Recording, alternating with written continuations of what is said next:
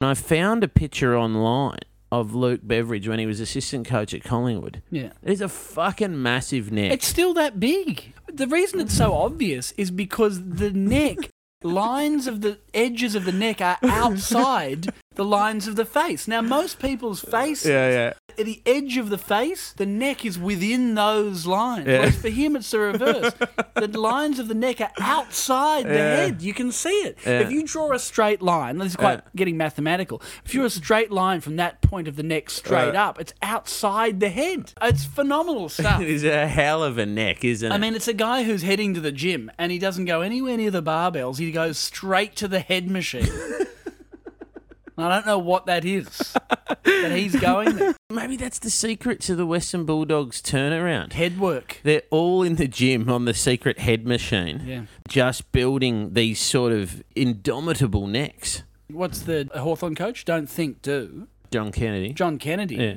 And so Beveridge is taking that to the next level. It's going, we don't want you to think. We get rid of the brain, and if you can make the neck muscles big enough, they actually strangle the brain.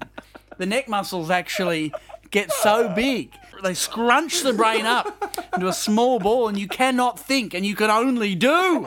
It allows no fear or no messages to be passed down those neural pathways into the spine because the neck is repelling all possibility of response. Those muscles, they start to get up inside the cranium.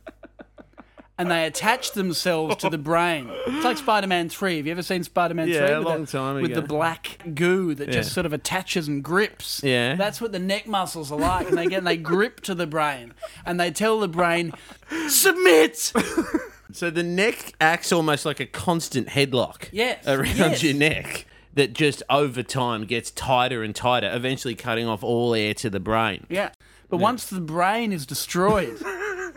The neck muscles allow even the worst of players to achieve the greatest of heights in the game. And look, don't get me wrong, these players, it will ruin the rest of their lives. They'll effectively all be wheelchair bound from the day they retire. The brain by then has just become an extension of the neck muscle. It's just a solid muscle. Oh, so the neck is sort of in some ways almost like a parasite eating the host.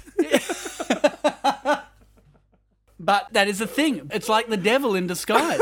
Because what it offers you when you first get into it is premierships and ultimate success. Yeah.